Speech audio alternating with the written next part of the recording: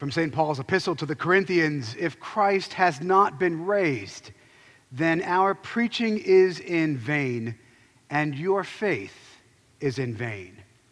In the name of God, the Father, the Son, and the Holy Spirit, amen. Well, good morning. A little quiz for you today. If you were to ask 100 people, just walking on the street, right, or over at Wawa getting a sub, or over at Publix checking out for the weekly grocery list, and you were to ask somebody, hey, what's the central mark, the central act of Jesus, the most important thing he ever did, what do you think people would say? Probably lots of different things, but they'd probably start with, Christmas, right? Everybody loves Christmas. They might say Christmas is the most important thing he ever did. They might say that Jesus' teaching and his preaching and his casting out demons, that's the most important thing he ever did.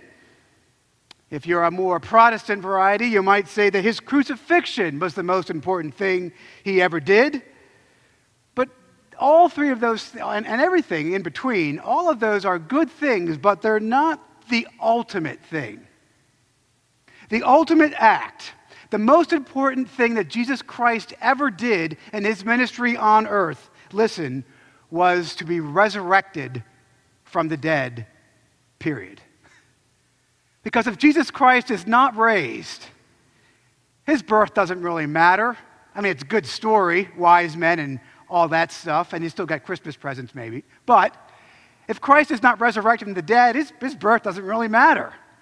His teaching, he might be a nice guy, but the world's full of nice guys. His crucifixion, maybe another illustration of Roman cruelty. But friends, if Christ has not been raised from the dead, then Jesus doesn't matter. And in fact, I'm not just trying to be rough here. Paul says this very thing today. He says in verse 17, he says, if Christ has not been raised, then your faith is futile, and you are still in your sins. So, the resurrection of Jesus Christ from the dead is the central act of the Christian faith. If it happened, it changes everything. If it didn't happen, then you're all wasting your time. And as Paul says later on, we're all a bunch of suckers. So today I want to look at this question of the resurrection in 2 points. Did he rise from the dead? How do you know? And then secondly, so what? What does it mean for you? I want to look at the historicity of the resurrection. Did it really happen? And secondly, what does that mean for you and for me? So the first thing I want to look at is, did Jesus Christ really rise from the dead? Man, it is the most important historical event ever. It is the most important thing that's ever occurred, if it did. Books have been written on this topic, and I'll submit to you the best one, I think, is a book called The Resurrection of the Son of God by Bishop N.T. Wright. It's a big, thick book, but it's not a hard read, and if you're curious about this, I would commend that to you. I met N.T. Wright, Bishop Wright, at the Union League in New York City once. He was lecturing, and he's a fantastic guy, very British, but a good guy. I didn't mean that negatively, actually. That didn't sound right. Anyway, can you take that out of the tape, guys? But here's the question. Did it really happen? Did it really happen? Well, let me just stop and just make an obvious observation that, like all historical claims, the resurrection is based on the testimony of the people that tell the story. Let me say that again. Like all history, the resurrection is based on the testimony of the people who were there. If you're going to look at something historical, you want to study the Normandy invasions, or the Declaration of Independence, or the Battle of Gettysburg, you got to find people who were there and ask them, or read about it, what happened. So whether or not Christ is raised from the dead is based upon the testimony of the people who were there and their credibility. And I'm going to make this, Paul makes this very point a few verses before. Paul says this in chapter 15, verse 4. He says, Jesus was raised from the dead on the third day in accordance with the scriptures, which means as scripture had predicted. And then Jesus appeared to Cephas, that's Peter, and then he appeared to the 12. Listen to this. Then Jesus appeared, raised from the dead, to more than 500 people at one time, most of whom are still alive. Now, why is he saying all this? Well, what Peter's doing is Paul, who's a lawyer, by the way, he's building his case. He's saying, look, this idea of a resurrection from the dead is a crazy idea. Granted, dead people typically stay dead, right? Then and now. What Paul's saying is he's laying out the eyewitness testimony of the case. Peter, the apostles, the 12, and then 500 people all at once. Paul says, they're still alive. Don't take my word for it. Go ask them. The historicity of the resurrection is based upon the credibility of those who observed it. And if you were to go and ask those people who claim to have seen Christ alive, what would they say? Well, people actually did ask him, and what they said unanimously is that he was alive, that they saw this Jesus. He looked a little bit different than before, yes. He could do things that we can't do, like he can walk through physical objects, but he's not a ghost because he can also eat, and you can touch him. So it's some sort of pre-fallen state of humanity, our true state, I would submit to you. Get to that in a second. But look, if you're going to make this stuff up in a conspiracy, you're going to need a lot of people. You might get a few people with an active imagination, or maybe a little too much eggnog the night before, right? And maybe you saw something that wasn't really there. But you're not going to get 500 people all at once to see something. There's no such thing as a mass hallucination with that many people. And the thing you have to know about these early eyewitnesses is that when Christ was crucified, they scattered. Remember, when Jesus went into Jerusalem to be the Messiah, they thought he was the new king, and they bet their hopes on him liberating the Jews from the Romans. But then Christ is crucified. Pilate puts up, there's your king, right? The titulus above the cross, and they ran. They scattered. Why? Well, because rightly, that all of his followers knew that if Jesus had been arrested and crucified and executed, they would be next as co-conspirators in a coup against the Roman Empire. My point is, if you read in Scripture, the first thing the early Christians did is they ran away. And they hid to save their own lives. They thought, man, we've bet on the wrong horse. Game over. But something changed. Something weird happened. All of a sudden, these first Christians, after 2 days of hiding after Easter Sunday, they're out of nowhere. These Christians are running around telling everybody about this Jesus guy that they'd seen resurrected from the dead. And they're going around and saying, yeah, he was dead, but now he's alive, which is actually an astounding thing. Nobody expected Christ to be resurrected. Dead people stay dead, right? But these early witnesses, these first Christians, stuck to their story. No matter, and what happened? Well, they were all given talk show time, right? They wrote books. No. These early Christians were arrested, they were tortured, they were crucified, they were eviscerated, they were lit on fire, whole families. The Romans were good at two things, right? Building stuff and killing people. But they stuck to their story. Rather than retract, they said, I've seen him and he's alive.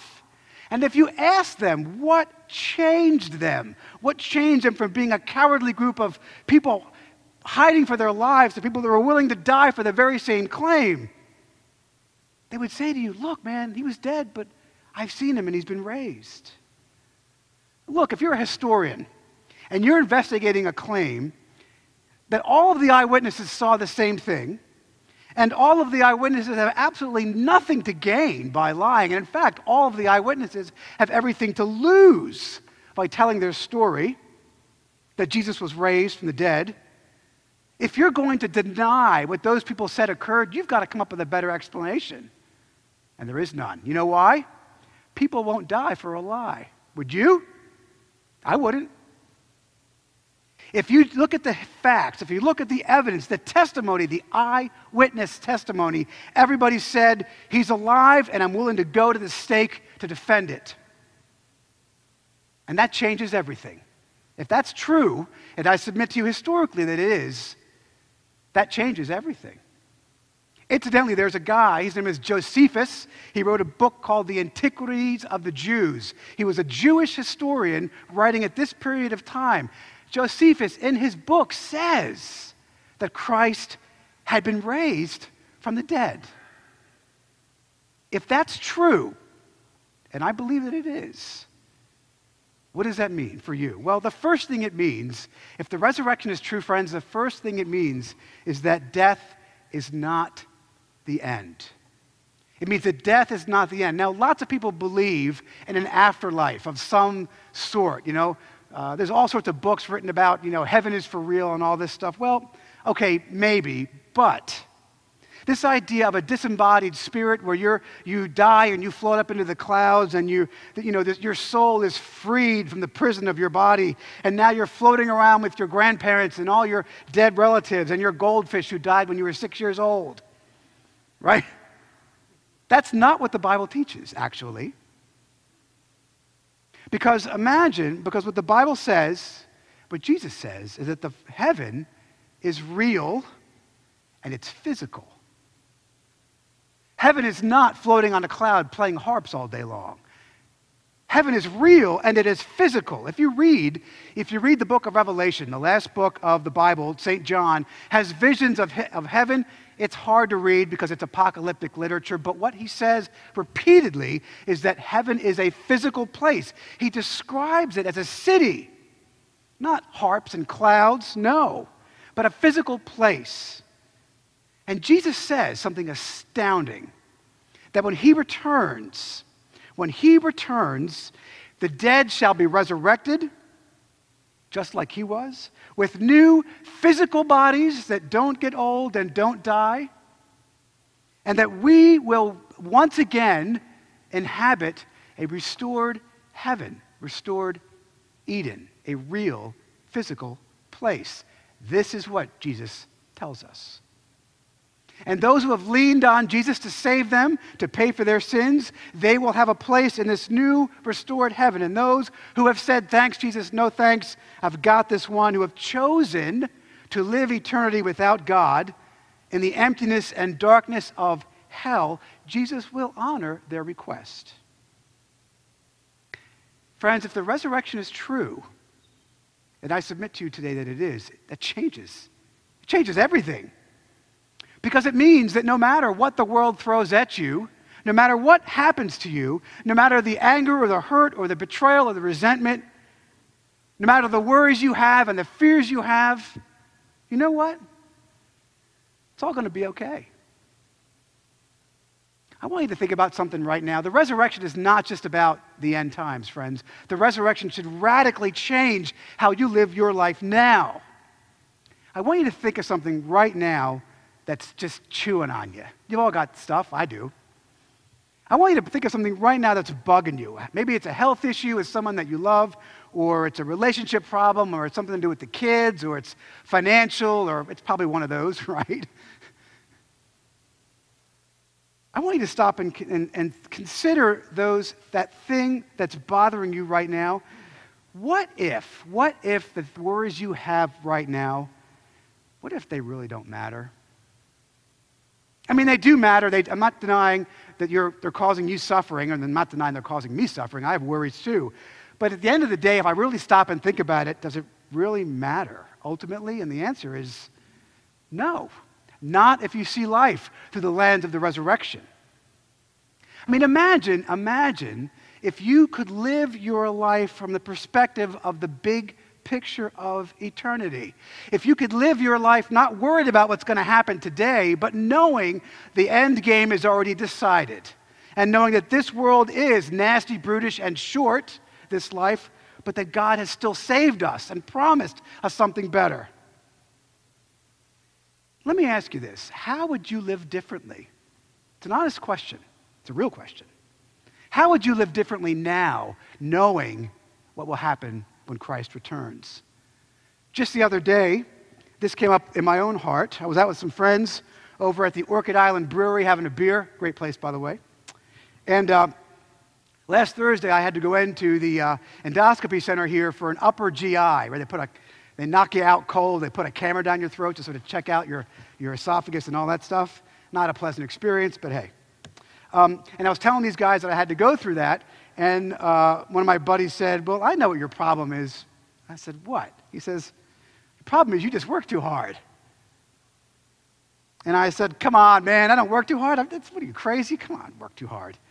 And I kind of didn't think about it a whole lot until I got home. I told my wife that, and she said, well, you know, you did go in for an endoscopy at 6 a.m., they knocked you out cold, and you were at the office by 10.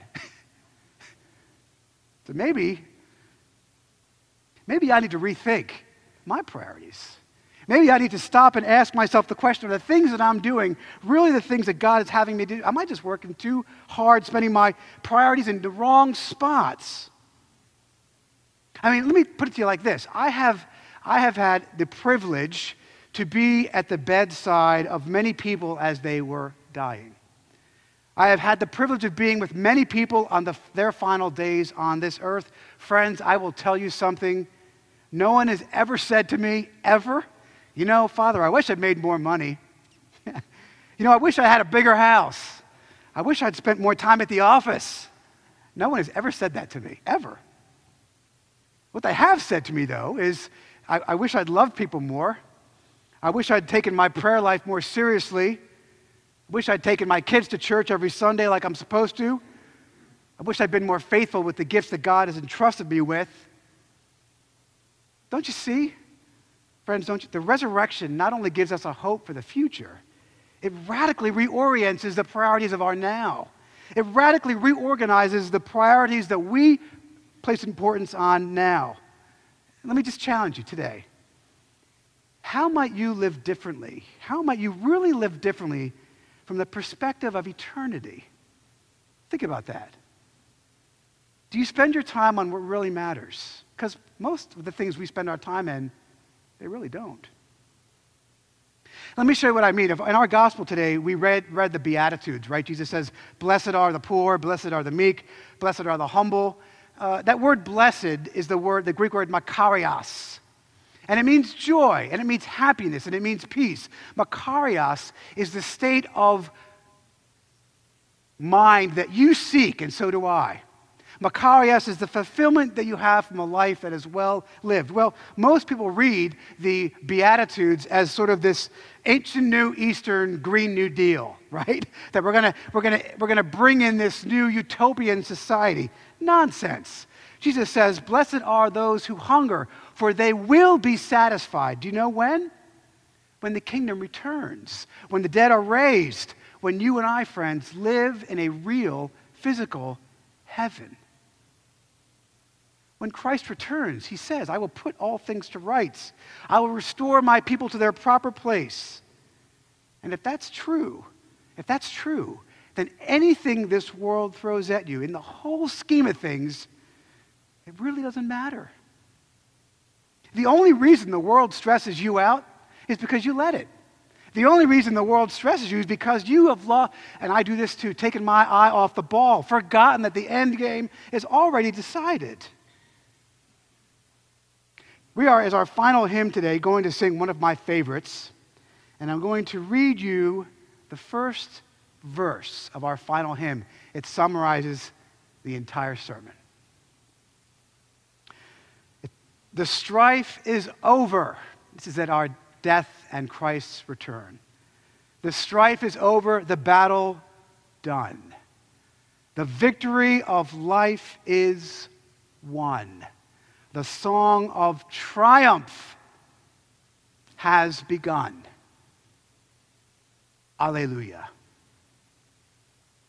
Shall we pray? Father, we thank you for your Son who came to us, who died for us, who was resurrected from the dead, and who will return with power and glory to restore us to Eden. Help us to never lose sight of this hope, this truth, to see the struggles of our present worries through the lens of eternal glory that you promise to all those who love you. In Jesus' name we pray. Amen. Thank you for tuning in to our Trinity Episcopal Church podcast. To find out more about the work God is doing through Trinity, visit us online at trinityburo.org and follow us on Facebook.